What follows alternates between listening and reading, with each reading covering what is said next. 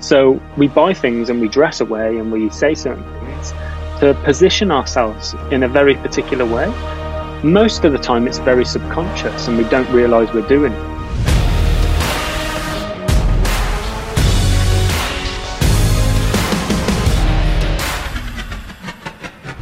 Hi everyone, welcome back to the Stay Hungry podcast. Today I've got branding expert Danny Matthews and we're talking about the misconceptions in branding.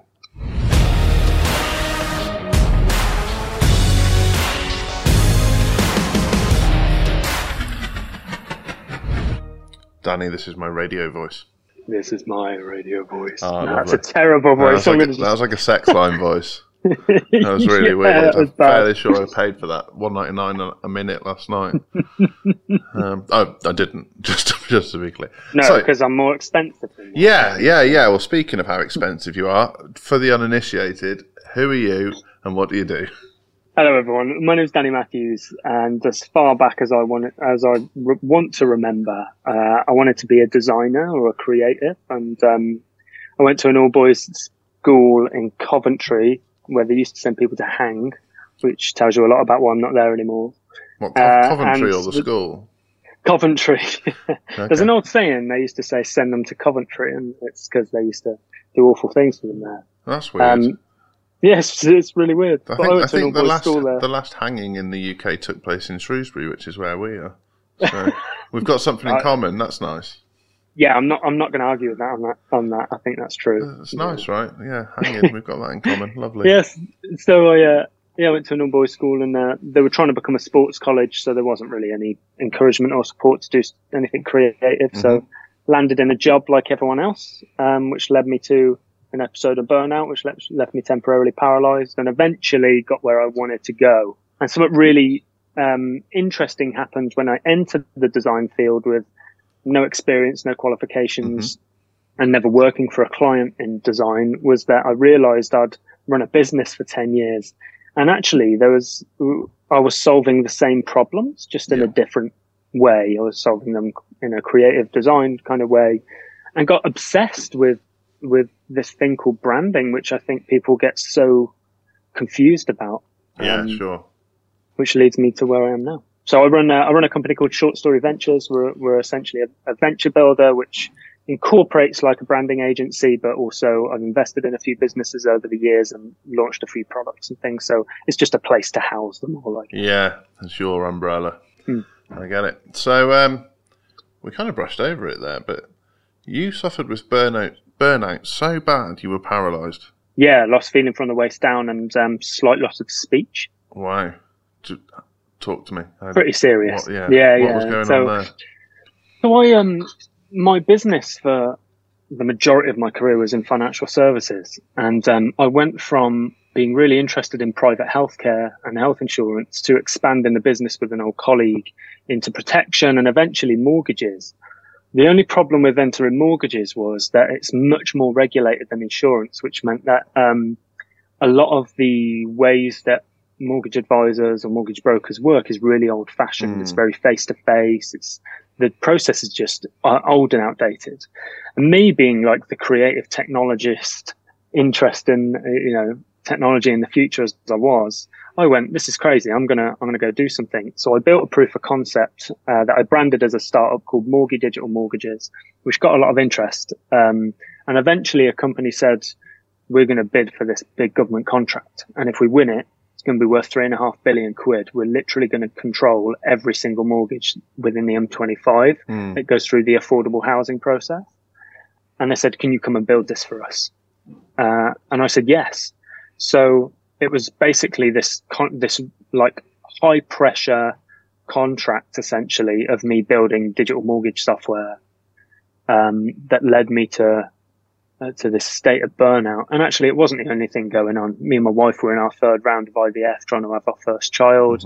My father-in-law had just been diagnosed with cancer. We had moved 3 times. It was a pretty stressful time. And it all kind of landed at once. And one day got to London, realised that a can of ginger beer had exploded in my bag over the laptop I was using for the project that I was about to present the final project to. And everything just came all at once. And it was the weirdest feeling, just dropping to the floor Yeah. in the middle of nowhere and having strangers. I always thought London was a bit of like a cutthroat place. But actually like 3-4 strangers came over and picked me up and put me on this, like there was a big block stone in the middle of the street, like outside this building, and they sat me on there and kind of gave me some water and stuff and then left me to it. And it took about an hour and a half, 2 hours to kind of bring myself to realize what had happened. Yeah, and then made my way home and called it a day, basically. So it was temporary paralysis, as in very temporary paralysis, but yeah. It took me about 2 months to recover properly, like get all the feeling back and like. But you know, I was sitting on a train or a tube. It wasn't too much trouble. So it's rough. Yeah, you did well in London because I once fell down one of those giant escalators in the tube backwards. And nobody picked me up. So no. That was my expectation, actually. Yeah. I was like, oh, shit. Yeah, it's quite surprising. I had one of those days where I was late for a meeting, so I was rushing, and my trainers got caught in the escalator teeth, and down I went. And I would not recommend that. That is not fun. But no, damn Air Force Ones! How dare they? Yeah. I don't think I could afford Air Force Ones, and that's why I was rushing for the meeting. So it's probably like a knackered pair of Converse or something. So. Yeah, sounds right. So what? Obviously, I was going to ask what was the turning point, but there's a very clear turning point there. That was definitely it. I guess the actual turning point was like the 2 months that I spent staring into space, thinking, "What the fuck do I do now? Like, what am I doing? I've just wasted my entire career up to that point, and I don't want to do it anymore. But I also don't know what I want to do." And it was only through, I used to have little sketchbooks and things around. Had these little like notebooks. That I used to just doodle in as and when there was a quiet period. And I was at my friend's dining table one day, and I remember my wife just saying, "I remember you telling me you wanted to be like a graphic designer or something when you were a kid. Why don't you just do that?" And I think there was something in my brain at that point that would have taken anything. I think the truth is, if she said, "Why don't you be an ice cream man?" I would have probably gone, "Yeah, okay." That's every kid's dream. I'm in for that. Yeah, but she just so happened to recognise something I told her a long time ago, and she said, "Why don't you do that?" And there was nothing else I could do but say, "Okay." And I started to look around and see how I could make that happen. So I'm a graphic designer by trade. I run a marketing agency now. Don't tend to get much time to express myself on branding, things like that. It's a bloody tough industry. From an external standpoint, I'm like, is this out of the frying pan and into the fire? What was the change?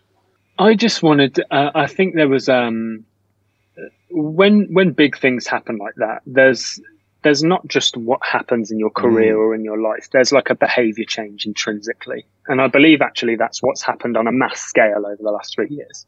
Yeah, and good and bad. Yeah, good and bad. And the one thing that I don't think we're doing as businesses actually is recognizing what that change is and realigning to it. So we're kind of throwing shit at the wall again, for want of a better phrase. So it was, at the time, it was like, I just want to do something that I like, that hasn't got that risk of me chasing money anymore. And actually it just becomes something that becomes fun and that I know I can do, and just to be creative, maybe. I didn't really know what the answer was back then, but slowly but surely realised that actually throwing myself out of the flame and into the fire was probably the best thing I could have done to be able to learn, that actually it wasn't a failure, and I wasn't starting again. I was just starting with some experience in a different industry or a different, using it in a different way. That was all. Yeah, I completely relate to that. So, in parallel to your story, the recession hit when I graduated. So, graphic design jobs were few and far between. And square peg round hole, I trained to be an accountant and had a massive, massive burnout, much like you're describing. Quit everything I was doing, quit my job, and set up in business on my own. And everyone was like, "This guy's insane. quit a stable job to set up by himself because he's got burnout. That doesn't make sense. So I completely get the frying, out of the frying pan into the fire thing, because I just needed a sense of purpose, a sense of direction, and I needed to do something that I felt passionate about, not something that. I didn't mind paying other people's bills or helping other people earn money. I had no qualms with that. It was the monotony of, it didn't matter how much work I did, it was never done, and that lack of purpose. Like, a lot of the stuff I was doing, I was like, this isn't even necessary. This is just how we do things, and I have no control over it. And I'm up till midnight doing it. So cool. So yeah, there's something in that, like the purpose thing, because I know that. I think the difference is when you're doing something that you're supposed to do, that you enjoy, that like it fuels you. You do get stresses, but they're micro stresses. Yeah. Like they last a maximum of a day. Yeah, because you sleep, because when you go to sleep, you wake up and everything's back to normal. But I think when you're not, and you're doing something that possibly isn't what you enjoy, or that, just grinds you down, so those stresses are so elevated, it damages your health really over the long term.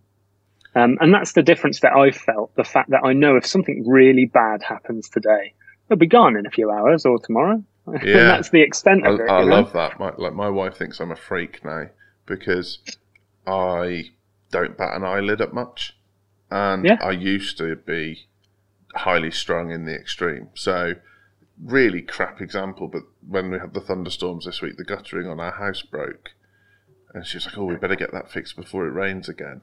And it literally hasn't crossed my mind once. But old Joel would have fixated on that because it would have been like a mega stress. And I think for anyone in an entrepreneurial space, when they're truly serving their purpose, the way you described it is amazing. Things just kind of bounce off you. And especially when you're not doing anything wrong. If you're serving your purpose with integrity, when you're doing well, you get horrible things happen. People send you legal letters. People try and take from you. And it's just like water off a duck's back. You're like, yeah, but I'm not doing anything wrong, so let's go. Yeah. I remember my wife one day, there's something going on in the business with a client, and I went home and told my wife, and she was like giving me a hug, and she was like, "Are you okay? I know this is probably really stressful." I was like, "Babe, I'm fine. Yeah. This is good." And she was like, "Oh." She thought that I would take to it the way I always have. I don't like conflict. I'm not very good in difficult situations, difficult conversations. And, I've learned to tackle that and do that in my own way. But yeah, she expected me to like just crumble like I did back then. Yeah. It was such a different feeling this time, even though it was not a nice circumstance, just in my gut, I just felt like, what can you, how much, like, have you done all that you can to make sure that situation is okay? And if you have, then good. If you haven't, go do. So you just tackle things in a different way, I think. And all for the good. So take me to that switch where obviously you needed to learn how to become a graphic designer. How did that happen? Because, I guess I could say, well, it took me 17 years to learn how to become a graphic designer. So who's this guy who's suddenly switched careers? But talk to me. Forgive the audacity of what I'm about to tell you. I'm excited. I don't think there's many people I've told this, but when I entered the design field, no experience, no qualifications, never worked in design professionally. I had dabbled. Yeah. So when I was 17, I started a eco-friendly print and design business called Eco Print, which I went through the Prince's Trust to start. Never ended up starting it because they offered matched funding and I didn't have the funding for them to match. I think it was about $8,000 that I needed for them to then match it for equipment and stuff. So it didn't happen. Sold the business plan. That business is still going today. And it was like when eco wasn't sexy. It was just like kind of coming out as like FSC started being popular and paper and trees and things. Anyway, so I had no real professional experience apart from dabbling with Photoshop and stuff. So I had two problems. one was deciding, do I need a job or can I just freelance or whatever? Either way, I had just left a 110 grand like job with bonus and nice £1 million house in London kind of thing. And to basically start again with nothing or go for a minimum wage junior graphic design job. And I was like, what do I do? So I Googled how to become a designer, a graphic designer. And it showed me this thing called the 30-day logo challenge. Nice. And you've probably seen these, which is like you sign up with your email, they send you a fake brief every day, you design a logo, and that's a bit of practice. I thought, why don't I do that while I'm looking for jobs? So this was my first problem. My second problem was that gap in earnings. I'll come to that in a minute. That's the audacity bit. So I was basically thought, I'm going to do this logo. I'm going to get up every morning. I'm going to take the brief. I'm going to design this logo. I'm going to record my screen, shrink it down to like a 30-second video. So it's like sped up. And I'm going to post it online every day with the brief and why I did certain things. And I did that every day for 30 days. And on day 4, I had a message on Facebook and someone said, didn't realize you'd done this, Danny. How much is a logo? And I went, oh, no idea. 150 quid. And I said, yeah, sure. Amazing. When can we get started? I went, what? And, day 8, I think I had 3 inquiries. Day 16, I had enough work for 2 months. And I thought, how can I do 2 things? Number one, because I knew from speaking to people, communities, Facebook groups, I knew that there were graphic designers everywhere saying, how do you charge more? Like, I need to charge more for what I do. And people don't really value graphic design and it's such a commodity and everyone goes to Fiverr and all this complaining. And all I heard was people complaining, all the complaints, no solutions. So I just thought, how do I figure out how much design is worth or how much I'm worth, however way you want to see it? And how do I do it in a way that bridges my income gap quickly? So I said, how about every time someone inquires, I just double the price and see what happens. And then when someone says no, to the point where I can't pay my bills, I'll go down again. It was a bit of a game. I had nothing to lose and I just thought, fuck it. So I was doing this logo challenge, getting a brief every day, spending an hour designing a logo every day, looking for jobs, applying for jobs. Inquiries came in one after the other and I went, yeah, sure. 150. Cool. Done. Great. Next one. 300. Yeah, sure. Great. Done. 600, 1200, 2.5, 5. Guess where it stopped? I reckon about 20. 15. Yeah. And that 15. Although that doesn't, the maths don't stack, so I want to argue about that because double 2.5 is 5, double 5 is 10, double 10 is 20. So I could exactly. never have got that question right. Yeah, that's so that comes down to human flaws. Okay. To the point where you go, can I really go 10 to 20? Oh. And I said 20, and I heard and I went, sorry, 15. And he went, okay, that sounds okay. Nice. Like I just listened on the phone to this sound and thought, shit, that was too high. And just said, okay, 15. And they agreed. And actually I felt so bad for charging so much for what I had only done a few months ago for 150 quid. I was like, is there anything else you need that I can do in that? And I ended up adding stuff and just trying to bulk up the value because I felt so bad. But was an amazing lesson for me on self-worth and value. Yeah. And I realized the biggest thing I realized through that is as a designer, being a designer is an amazing skill, not because you get to design logos, but because when someone has an idea, you can make it real very quick. Yeah. And you can almost create the perception of reality without it actually being real. And I found that fascinating to the point where I went into this deep rabbit hole of what's this branding thing and human behavior and semiotics, which for those listening is the science behind shapes and symbols. Yeah. I was really interested to know why, if I asked someone what color is an apple, would they say green rather than red, or vice versa, and what influenced that. And ever since that, I've tried to be able to define branding as something someone can understand very quickly. And the only way that I can describe it is that rather than branding being this very surface level, visual part of branding or marketing, actually branding is the bridge between your experience of life and why you buy things. And ever since then, I've let myself stay in the rabbit hole.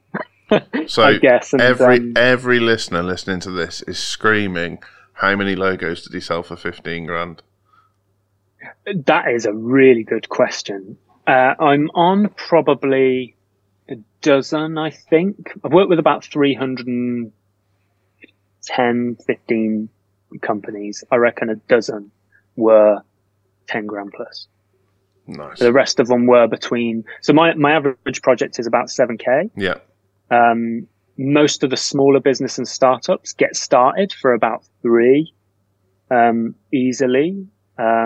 And then kind of group stuff and programs are like 1,500, 1,800. So there's a good range of pricing structure, I guess. Yeah.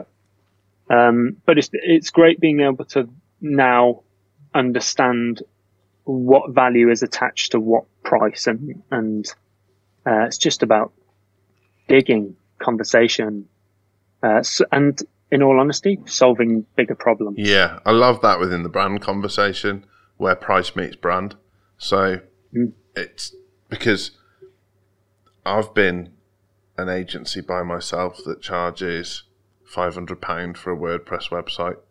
I've charged 25 grand for a WordPress website, and some of it is expertise. Like, absolutely. Like, I am much better at building WordPress websites now than I was 12 years ago. Some of it is brand positioning, so the perceived value of our brand. Some of it is the client base that we work with, and so the perceived value to them. And then some of it is security, so simply knowing that it's been done properly and to a set standard, and that there's a guarantee, and that there's somebody to ring up and blame, and like all these things. And yet, to someone who's never had that, and I kind of want to say financial education, but it's like an entrepreneurial education. They could look at one website and look at another and be like, that's the same thing. Why is one £500 and one is 20 grand or whatever? And I mean, what's your thoughts on that within branding itself? Yeah, it's funny. I spoke to. He's very well known, so I won't mention his name. But I spoke to a guy that's really well known in like logo design and branding, and I remember I had this burning question, and I had the opportunity to spend some one-on-one time with him, and I said, I've got to ask you, what's the difference between you designing a logo for 100 grand and me designing one for 100 quid? And he said, come here. The bollocks to ask for it. You love it. And I was like, that is so good. That's so funny. But like, I dug a little bit deeper and I was like, yeah, but what's like, give me the nuances. Like, what is the difference? What kind of work do you do and that kind of thing? And a lot of it comes down to the problem you're solving. And a little bit like what you said about the website. When you get to a certain size of business, actually much of what you do is just about risk management. Yeah. Like protecting just in case things go a downward spiral. So when I'm talking to a business about branding, it's a very, very different conversation with a 100K a year business to it is with a 4 million a year business. Yeah. Because when you get to like the 4 million revenue stage, you're much more worried about like that going down than you are about increasing the 100K to a million. Yeah. Which means that the conversation is very different because it's damage control and it's risk management. So you have to do much more research, and that takes time. There has to be some validation to what you're doing. It can't just be like opinionated backwards and Yeah, forwards. yeah. You can't just design some concepts and go, I don't like that one, I like that one. Because at some point I'm going to have to say, this isn't about you anymore, Janet. Like, It's always about fucking your Janet. audience, and you're it's fucking Janet. But like, it gets to a stage where you got to say, this isn't about you anymore. Like, you're trying to achieve something, and I'm going to help you get there. You have to trust the process, and there's a price attached to that. So, because it takes more work, research, validation, whatever you want to call it. Yeah, no, I totally agree. I mean, there's only so much experience you can have. There's only so much expertise you can have. We're all using the same software.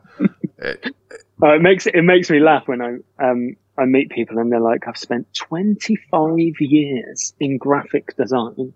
And I'm like, no, that means you were a letterpress person. Yeah. And you've learned along the way. And it's likely that if you've worked for the same company for the last 8 years, you've pretty much done the same old crap for 8 years. Whereas I've worked with 300 odd businesses and they're all very different, and that gives you a much more broad experience. I've never met a good graphic designer that says that.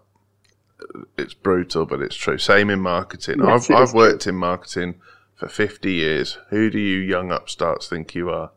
And it's like, so what you mean is you feel threatened. And I don't say that in a cynical way, and I certainly don't intend to threaten anyone who has got an incredible amount of experience. But it's a weird thing to say. It's like, what are you talking about? We're working in one of the fastest changing industries in history. And to be honest, there's people that could take it up tomorrow that in a year's time could be a massive threat to me. And that's fine. That's the game I'm in. Yeah. And it's really funny. Like, there is a big conversation around like how brands communicate. And I have a real gripe with like how some people do things, but there's a real, and this might help the listeners actually, but for years and years and years through industry, it's been a very, and actually I credit a lady called Rachel Savage, who's her whole business is storytelling. And I she's credit got her a for tremendous surname. Yeah, exactly. Yeah, so if you work with her, you'd realise why. No, I'm kidding. She's lovely. She's the daughter of Macho Man Randy. She's yeah, exactly. But she's got an amazing business, and just having conversations with her, the way she communicates just makes me realise so much about what's wrong with how we communicate today. So what I'm about to say kind of credited to her, because we've noticed over, decades, centuries, that industry has been very masculine. Mm-hmm. It's been very corporate, money driven, revenue, profit, or this language that we use, which means that we've got into this habit of kind of communicating who we are in a way that's very self-serving. It's very selfish about us. Like, I can tell you, and you could probably do the same, we go to any website and I can tell you immediately if it performs or not, because mostly it says we, like every sentence is, we've got 20 years experience, we've got the expertise, we're qualified in this. And the truth is, no one gives a shit. Yeah. Like, everyone only cares about themselves. And if you just communicated how people want to receive that communication, your whole world will change. And the best way I've heard it talked about in the sense of storytelling is people like Rachel and Donald Miller, for example, will say, you have to create a story that invites people to be part of it. Yeah. Where they are the hero of the story and you're not. You are merely the guide or the mentor or the people that help them reach a successful outcome and help them avoid failure. That's your only job. So when you go to a website that says we, it's really, even neuroscientists will say that's really off-putting for the brain. Like, you land on it. The reason that bounce rates are so high on those websites is because people get there and go, oh, this isn't about me, and they press back. Yeah. Whereas if they get to a website and all of a sudden the communication is about them, get 3 to 4 times more leads with one simple change. Yeah. Click here. Like, really simple communication that's about me and not about them. All of a sudden our brain and our subconscious goes, this is about me. Like, this is going to help me. And it's the line between those two sets of communication is so thin. People miss it all the time. And it's, it's it's almost like communication is a dying trade. It's crazy. Yeah, no, it's really interesting. So my business partner calls that tune into WeFM, which stands for What's in it for me. And so if we're ever writing copy for a website, a campaign, our team are told to tune into WeFM because they need to look at it from the prospect's view and what's in it for me.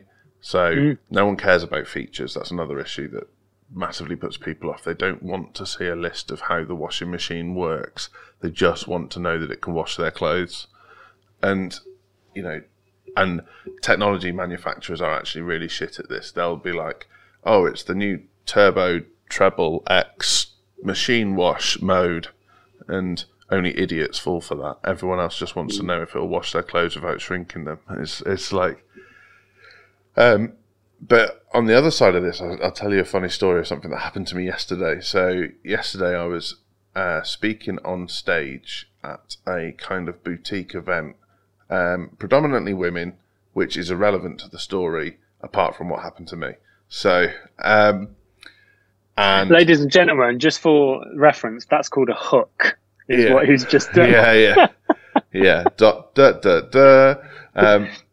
So I'm stood there, and the talk is called "Don't Network Like a Knobhead," and it's actually a personal branding talk because everybody networks on the "what's in it for them" mentality. So they'll and the problem with when you're going into a networking environment and you start thinking about if you're going to make a sale that day or if you're going to get a lead that day is when it comes to asking a question of someone, you're waiting for them to ask you a question about you. And so the only things you say are, oh, the weather's been a bit rough, or did you see that pothole on the drive on the way in? And like really shit, weak questions. And I was teaching the room about how to ask powerful questions that make the person on the receiving end feel like you've given them permission to speak. So you might say, what's the best thing that's happened to you this week? And they've been waiting, and because you know you've been waiting to say your piece, they've definitely been waiting to say their piece. And I was like, yeah, hopefully this room gets this. This is going to be really cool. But there was a few people in the room who were very much in the what's in it for me mentality. And they were really offended that I was suggesting that they might be selfish in those environments. And they annihilated me. They absolutely fucking tore me a new one in front of all these people about how I was being overly bro in suggesting that people need powerful questions to get themselves through a networking environment, and that actually small talk is a really important way that women do business. And I was like, whoa, hang on. It's like, and clearly you've grown up in a macho environment, blah, blah, blah. And I did well not to sort of lose my shit. And I just turned around and said, hang on, actually. I grew up in a predominantly single-parent household with a very strong female as my mum. And she taught me to get to the fucking point, to ask people questions that matter, because that's what they'll remember and it'll make them feel heard. And the room shut up then. But in branding, it's the same. Like, people want to know it's about them. They want to feel heard. They want to feel like you've understood their problem or challenge or desire. And so many brands get that wrong. And that goes for the companies as well. Like what they do. I think a lot of them think about how they market their products or services as, you know, what did they want out of it? What is like the outcome of what they want? When sometimes it's not actually about what they get out of it. It's what other people see they get out of it. It's like especially in the fashion world, particularly, that's true. And then the material things kind of world, you know, every time we make purchasing decisions, it's usually not about us. It's like it's about how we want other people to feel about us and how we want to position ourselves in the community or the friendship group or the business networking group or the office or whatever it is. So we buy things and we dress away and we say certain things to position ourselves in a very particular way. Most of the time it's very subconscious and we don't realize we're doing it. But my job a lot of the time, is to figure out what that is. Yeah. And why people are going to buy from you. Is it because they're trying to fulfill something for themselves, or because they're trying to make people think something of them? And I think we miss an opportunity sometimes to figure that out in depth. Yeah. We're very good at going wide. We're not great at going deep sometimes. And figuring that out, like the nuances of behavior and psychology around why people buy things is kind of what really interests me. A big one in our business, making people feel part of something. Mm-hmm. That actually, the results really matter in what we do, and we're a very results-driven business. But often the clients that feel part of the family are the ones that stick the longest, and they want to be part of that kind of roller coaster. They want to get on. They want to enjoy the ups and downs, and they want to feel like someone's holding their hand, and they want to feel heard, and they want to feel like, in our case, we're allowing them to be a bit edgier than they ever thought they would be, and to like push the boundaries of what's possible with their business, and to charge prices they never thought they might be able to charge, and all these things. And a lot of that, although it's marketing from our perspective, it is brand. And yet I guess the perception from the outside would be, fucking hell, look at those blokes and girls walking around in dinosaur hoodies with snapbacks on, like swearing on stage, shouting their mouths off on podcasts. Like, I mean, when we published a book, literally, who do these guys think they are publishing a book? It's like, what are you talking about? And there's so much noise and sort of preconditioned ideas from society that you have to block out to get your brand right in the first place. Yeah, and that's why most people can't do it themselves. Yeah, so hardly anyone can do it themselves.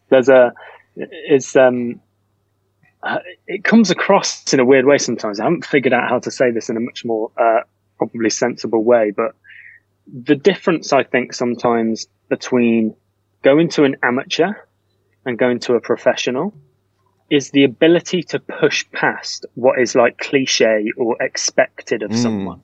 So, when people are coming up with ideas or names or ideas for logos or whatever it might be, I can sit with someone and they'll shoot some ideas. Most of them will be like, yeah, that's good. But it's kind of expected, or you'll come across something that's quite cliche or whatever. And most amateurs, for want of a better phrase, will stick there. They'll go, that's a really good idea. I think we should run with that. They play in the comfort zone. Professionals understand that creativity is getting that out of the way so you can get to the other stuff. So you can push the boundaries a bit and you can think differently and you can put yourself in different situations and, change your environment to get new ideas and that kind of thing. And you leave the cliche stuff behind. Now, that doesn't mean that stuff's wrong. It just means that you've made sure that the final decision is right because you have explored everything else. But most amateurs and most people that do branding themselves stick to the expectation, the cliche stuff, and they cannot physically move past it. Yeah. It's just not possible for them. And I guess a lot of that comes from you can't break the rules if you don't know the rules. Exactly. So you have to know the cliches and understand what's expected to be able to do the unexpected. Yeah, people say, like, think outside the box, but you need to give me a box first. Yeah. I need to know these confines of which I can push a little or not. Yeah. I mean, an example of that, I think I might have told you about this before, but we worked with an accountancy practice, and they were like, right, how are we going to, like, get ourselves out there, make a dent in we live in a very traditional county as it is. Shropshire is agricultural and old money. And then if you're an accountant in Shropshire, it's an oversized grey suit and old money, and everyone drives the same car kind of thing. And we were like, right, let's launch you a beer. And everyone was like, what the fuck? And you said outside the box, let's launch you a beer. And the growth that they had off the back of that, and we did it in conjunction with a networking club that they then labelled Thirsty Thursdays. Nice. And it was one of the most joyful things to work on as a marketing campaign I've ever done, because they were like, the three directors of the accountancy practice were sort of good lads that enjoyed a beer, so it played into their personal brands, but also the kind of people they resonated with were like that too. And they were all confined by this traditional society that they didn't really want to play in anymore.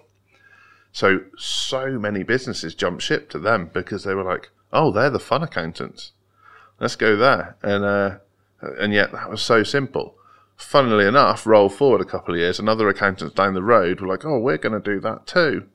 Didn't work. Died straight away. No, exactly. Like a couple of old guys who thought, oh, yeah, if we copy that, we'll be laughing. And it's like, yeah, but you don't even drink. It just doesn't make sense. Yeah. I think that's a really good lesson. Like, we often go to experts and people to find out what we should do next, and we end up like copying what we perceive works. Yeah. And then it falls flat. And yeah, it's a good lesson. Like, we all have something. You just need to figure it out. But yeah, copying someone else usually doesn't work. Yeah, and by the time you've got wind of a good idea, it's no longer a good idea. It's like people that invest badly. By the time you decide to put money in a stock that's on TikTok, it's not a good stock to be putting money in. Yeah, exactly. Anymore. Yeah. So, you've been an awesome guest. I've got 2 more questions that I ask every guest. One's pretty sensible and a bit weird, and the other's just weird. So, question 1, what's the best mistake you've ever made? The best mistake I ever made was chasing the money that eventually led to burnout and me finding the bollocks to do what I loved, really. Nice. It's really difficult now. I've got a huge passion because of my story of helping young people break out into creative careers, and I don't care whether that's singing, dancing, being a scooter rider, or being a designer. I want to make sure that they have the support and encouragement that I never had to go and just do and figure it out, and not be confined by this idea of success that's been fed to us all the years. Yeah. But saying that, I find it really difficult to tell my story and follow it with, but you don't have to go through that, because I did. So trying to get the message across to young people that they don't need to hit rock bottom to be pulled back up to something they love. They can just go and do it is really difficult, considering that, I felt like that was my journey, and I can't change that. But that's the best mistake I made. Yeah, was following money. I love that, and I love what you said afterwards, and I completely agree. One thing that I know you do, and I really try hard to do, is I try to teach from my scars, not from my wounds. So I've made a lot of fuck ups. I've had some horrible shit happen. I think I've dealt with those things well, and if other people can learn from them so they don't have to go through that's amazing. And that's probably the biggest gift I can give people, is to be like, look, I've gone through a lot of shit, so you don't have to. So please listen to what I'm saying. Exactly. Yeah. And then the last question: what's your favourite film and why? God, that's hard. That's really hard. Yeah, and it depends. Like, if you're like me, which I suspect you are, it kind of depends which way the wind's blowing as well. Yeah, I'll tell you what. I'm going to tell you one, and then I'm going to reel off a bunch of others. Let's go. I've got an hour. So the one, the reason I'm picking this is for good reason. So my childhood I grew up on Japanese animated film. Okay. I think the first film I ever watched was called Akira, which is an old Japanese animated film about gangs and motorbikes, and it's a bit like Tron, but leather jackets, motorbikes and stuff. And then I came across it's the influence for the Matrix, right? It was yeah. So. And I came across this other one called Ghost in the Shell that's been recreated recently in the last 5 years or so with Scarlett Johansson. And then I came across this producer called Hayao Miyazaki, who owns a company called Studio Ghibli, and he created a bunch of films for the American market. And they're like really slow, magical, sometimes weird, crazy movies. And if I had to choose one, so the one that I remember and that I now show my kids on at least a fortnightly basis is called My Neighbor Totoro, and it's about forest spirits. Two girls move into a house in Japan. Creature in it. Yeah, yeah. But yeah, he created loads of them. I guess, yeah, I I grew guess up on them. Spirited Away was like the one that went mainstream, everyone heard of. So Yeah, and Ponyo, I think most yeah, recently was another one that went a bit mainstream. Yeah, nice. but an incredible set of films. I'd encourage anyone to just sit on a Sunday afternoon and just chill. They're really slow paced, like great if you like lo-fi, chill, hot kind of focus music that's all over YouTube. You'll probably like these It's films like a because they're the visual same version. kind of Yeah, pace, visual versions of those with storyline, and yeah, they're great, and I still watch them to this day. it's like mindfulness for children. They Pretty are. much. Yeah. It's. I think if you'd never done like Noom or Headspace or something and Hmm. watched a Studio Ghibli, you'd either think everyone's gone insane or it was the most relaxing thing you've ever seen. Yeah, exactly. Yeah, my wife was just utterly transfixed when I first shown her. She was like, a a bus that's a cat. Like it's just the weirdest stuff. She couldn't get her Nice. head around it, but now she's a big fan. Yeah, but no, if that wasn't the case, I would have chose Jungle Book, Goodfellas, Big Hero 6. Yeah, Big and probably Hero a bunch of 6. others. See, Big Hero 6 is a lot like your favourite. Like Yeah, true. there's a Yeah. lot of parallels there. That's interesting. What was the last one? Goodfellas and The Jungle Book. Jungle Book, yeah. Yeah, Jungle Book. Jungle Book's a belter. Yeah, I mean, that is a broad range of answers. Goodfellas is very different to Big Hero 6. Yeah. Yeah, I'm a big fan of like old school Italian New York gangster films and that kind of thing. So yeah, no. Awesome. Danny, what's the best way for people to get in touch with you? LinkedIn is probably my focus. So I'm the actual Danny on the / if you use it that way, or just look for me, Danny Matthews. Awesome. Thank you for being a wicked guest. Thanks, Joel.